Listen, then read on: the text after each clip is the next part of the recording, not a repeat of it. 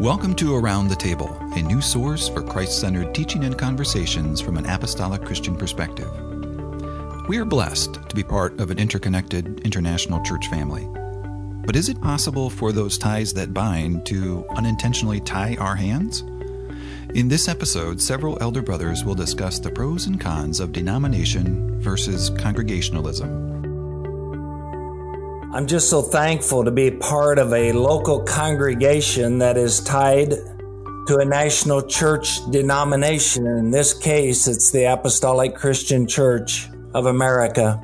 There is a concern, though, that we're moving toward congregationalism, where the local churches are progressing toward an independence that would reflect their own preferences. Our talk today will focus on the value of our national denomination and the specific uniqueness that we can have as local congregations. My name is Ken Heimer, and I get the privilege to be the elder for the Taylor and the St. Louis, Missouri churches. I'm Mark Bahr, and I'm blessed to serve the Detroit and Tokyo, Chiyoda, and Kitchener churches. And I'm Jeff Grimm, and I serve the Goodfield congregation.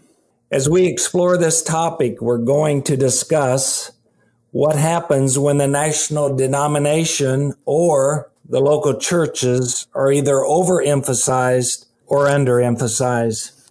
Mark, it's always best to go to the Word. So can you share with us, what does the Word tell us about this subject, and what are some of the biblical principles that apply? Certainly. This topic was surely a valid topic in the days of the early church and today. There's two particular areas I believe we can start in terms of a scriptural foundation and then look at a few examples.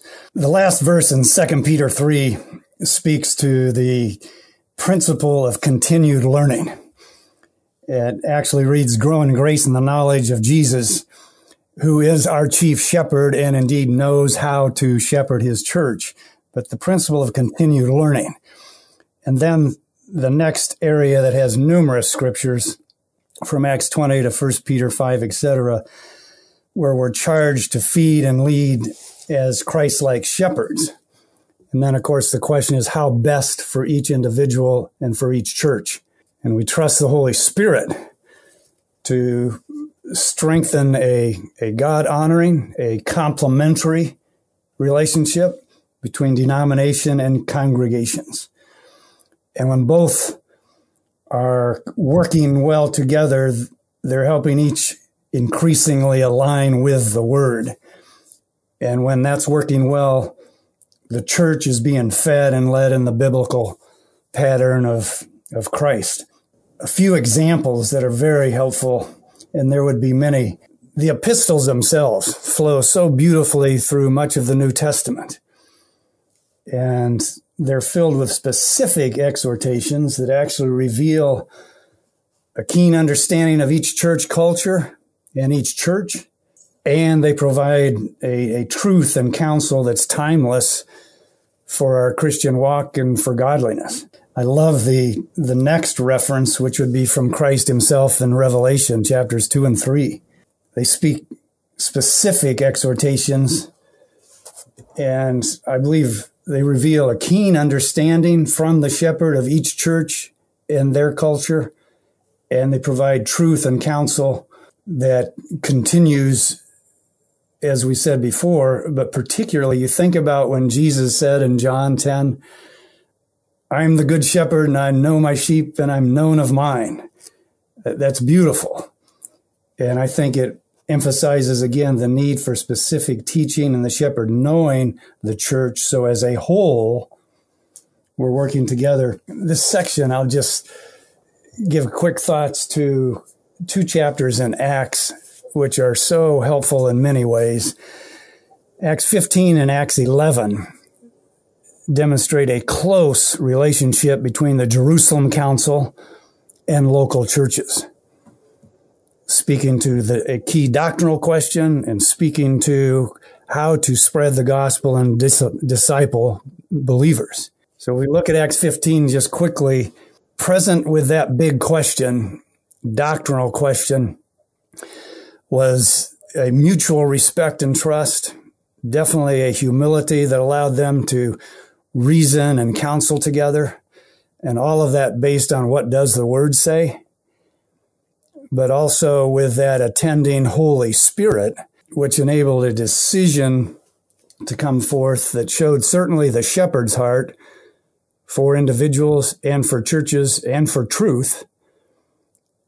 And what I think is so beautiful in Acts 15 relative to this topic is when this counsel was sent via letters to numerous churches, including Antioch, it resulted, according to the scripture, it resulted in biblical clarity. The believers were strengthened in faith, and they were bound together in peace and joy. And that is truly beautiful. We look quickly at Acts 11. Barnabas is sent to Antioch to actually observe the new Greek believers and their church, their new community. Then Barnabas and Paul go back to Antioch, spend a whole year learning the culture, teaching, and discipling.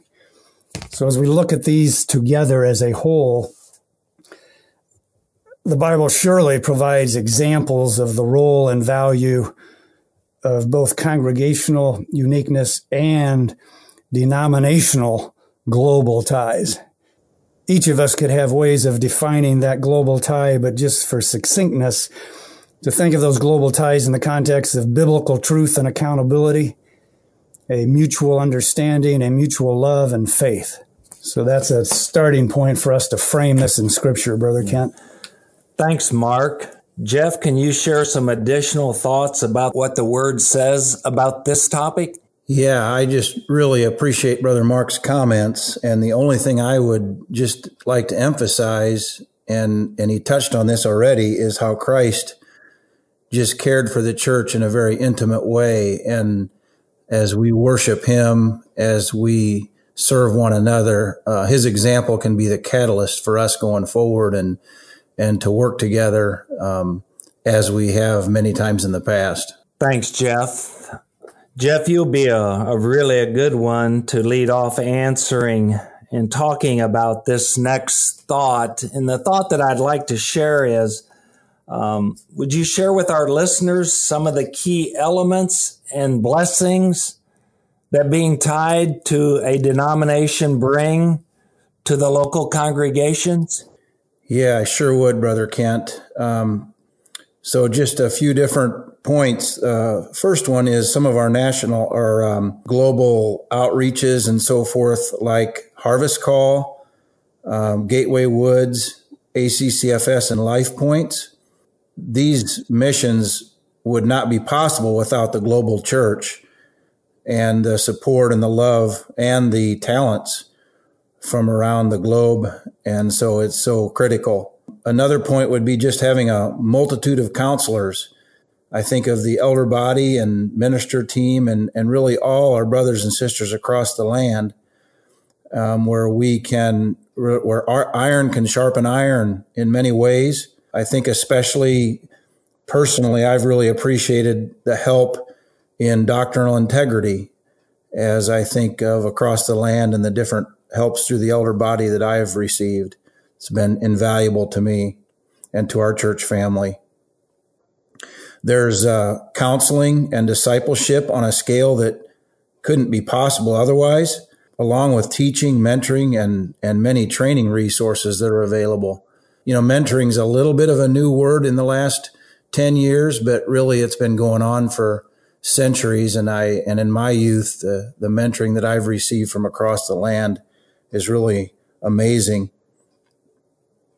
And frankly, when I think of on the relationship side, the interpersonal side of things, my heart wells up when I think of the opportunities that we've had and continue to have. And just mention a few areas of strength over the years. I wasn't involved in them, but we were definitely impacted by it. Our age group was Fort Sam reunions. I think of the work teams, the winter work teams, and just globally, the different outreaches that we've been involved with and been able to work together on. Faith marriages, look at the many, many blessings that have resulted from that. Young group activities, lifetime friendships and and just some unbelievable situations that we've had over the years. Be thankful for. Another area would be sharing our pulpits, variety of ministers, and even a common feel of services that just makes you feel comfortable when you go from church to church, and you pretty much know what you know what you're going to expect. Locally in Illinois, and I know across the land, there's different groups of what we call ACYF. That's Apostolic Christian Youth Fellowship. So just many, many strong relationships have developed out of all these things, and I just frankly, personally, can't imagine life without it that way. Thanks for your thoughts around this question. And I know it's personal, but I really appreciate you mentioning Harvest Call. As chairman of that organization, our Harvest Call purpose statement is this: to proclaim Christ and serve others beyond the capacity of the local church. And since Harvest Call is under the umbrella of the national church, it just gives our brethren so many opportunities that we could not offer locally as individual churches. One of them is our winter work project, where every year around 500 friends and brethren just get the opportunity to rebuild people's lives and their homes. Just locally here at our Taylor Church, brothers, I don't know where we would be without the blessing of the national church family.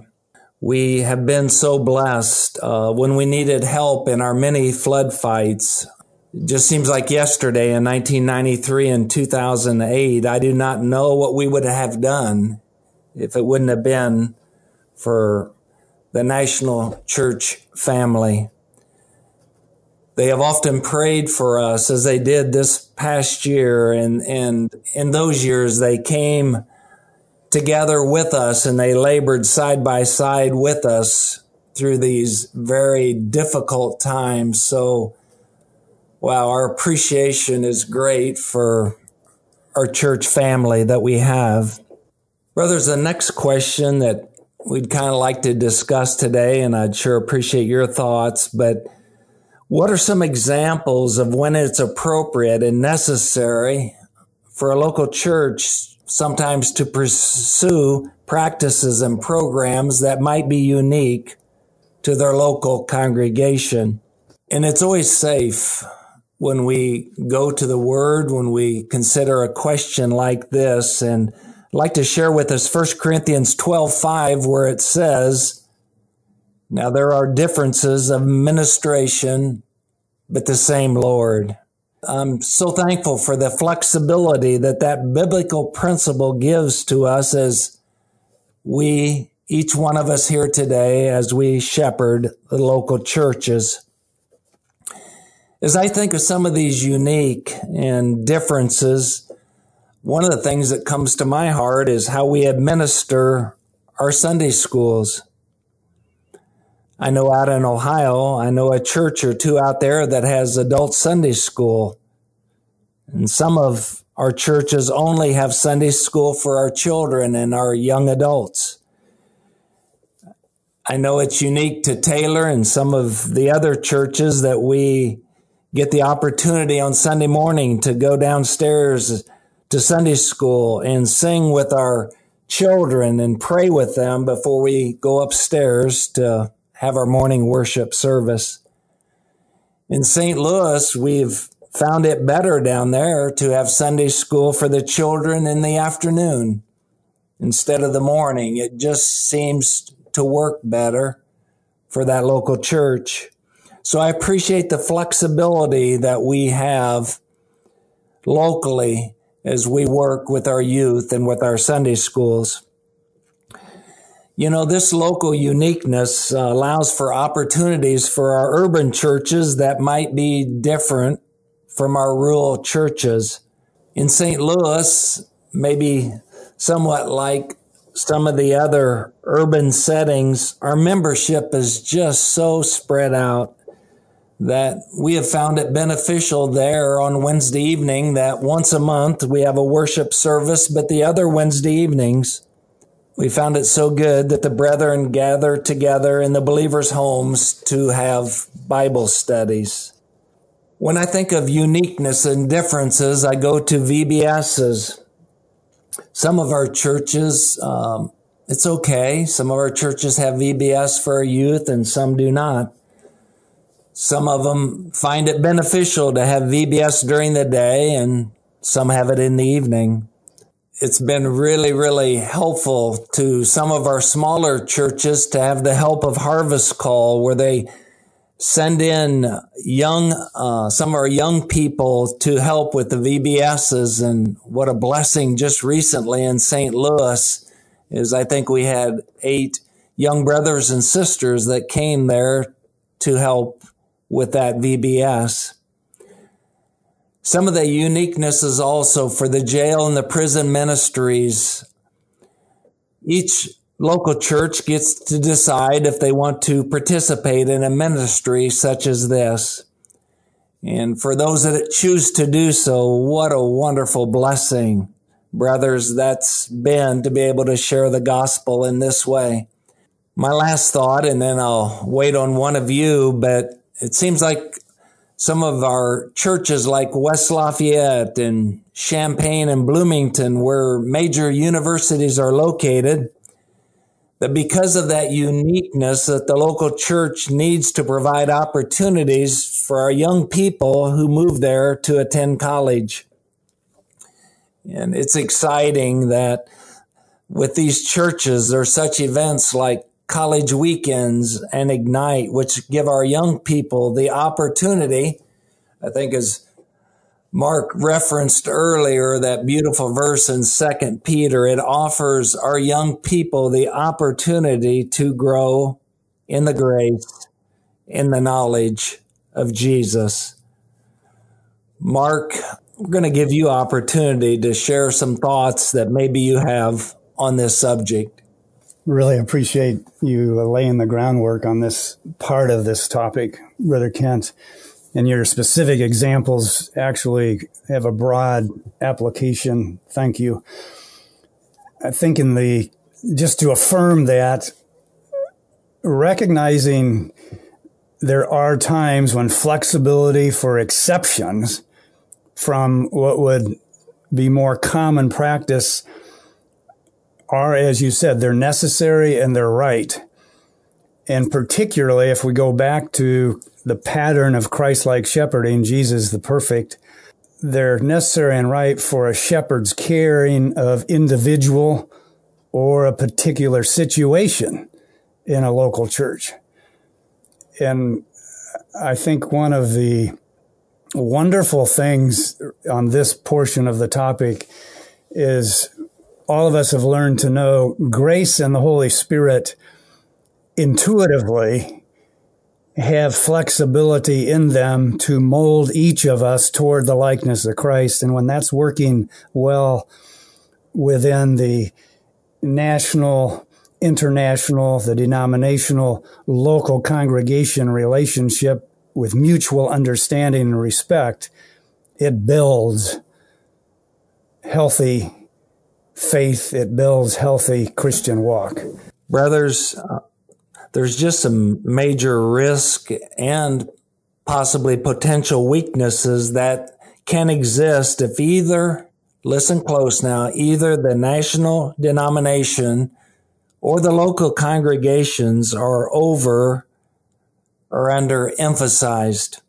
Mark, it's not good if either of these go their own way without any regard to the other. Please share a thought or two that you might have on this topic. Sure. And I know you and Jeff will have very valuable perspective on this also. Just two initial thoughts that come to mind. In our earnest desire for denominational unity, there can be a tendency for us to default towards a uniformity with the idea that uniformity can seemingly be more readily measured instead of a true biblical unity as described in the Word. So for us to be sensitive to that and to continue learning and trusting the Holy Spirit to guide us through that, I think can be important for us. A second brief comment would be relative to sometimes at the denominational level, and speaking each of us as elders within the elder body, sometimes at the denominational level, making decisions that either need alignment with the Word or they just simply need clarity for the congregations, the brotherhood in large, can be slower than we would like them to be. So that's an area of growth potential that we need to stay sensitive to. Thank you, Mark. Sure appreciate that. Jeff, you are located right in the center of a large number of Apostolic Christian Church. We call it the Highway 24 corridor. I'm sure you have seen firsthand what happens if either the national church or the local church is overemphasized or underemphasized. Yes, Brother Kent. Just a couple thoughts that I had when the global church is overemphasized, and maybe this is a personal thing for me, but we can tend to get complacent, possibly, and comfortable, and possibly lose some of our zeal to spread the gospel. I think sometimes if it's underemphasized and congregationalism is overemphasized, we wouldn't be able to serve others like we can and operate missions like we do today. So just that beautiful balance that we really want to try to strike is critical to our future. Thank you so much, brothers, for your thoughts. Brothers, it's just really on my heart. If we ever get to the point where we overemphasize congregationalism, I think we're going to lose so much. We'll lose the fellowship that's so special between the churches. We could lose the ability to come together to do missions like we're so blessed with now as we do that together. There might even come a time if we went to congregationalism that we would not be able to share the pulpits and counsel together like has been mentioned previously today. I just think we'd lose so much, but also, brothers, we never want to overemphasize the national church. If we do that, we could get to the point where we would not allow the flexibility that I think as shepherds that we have learned that we need to administer our local churches. We just so much appreciate that flexibility that we've been given to do that. So in closing today, for those that have joined us and have listened, thank you so much for your interest in this topic that we have discussed.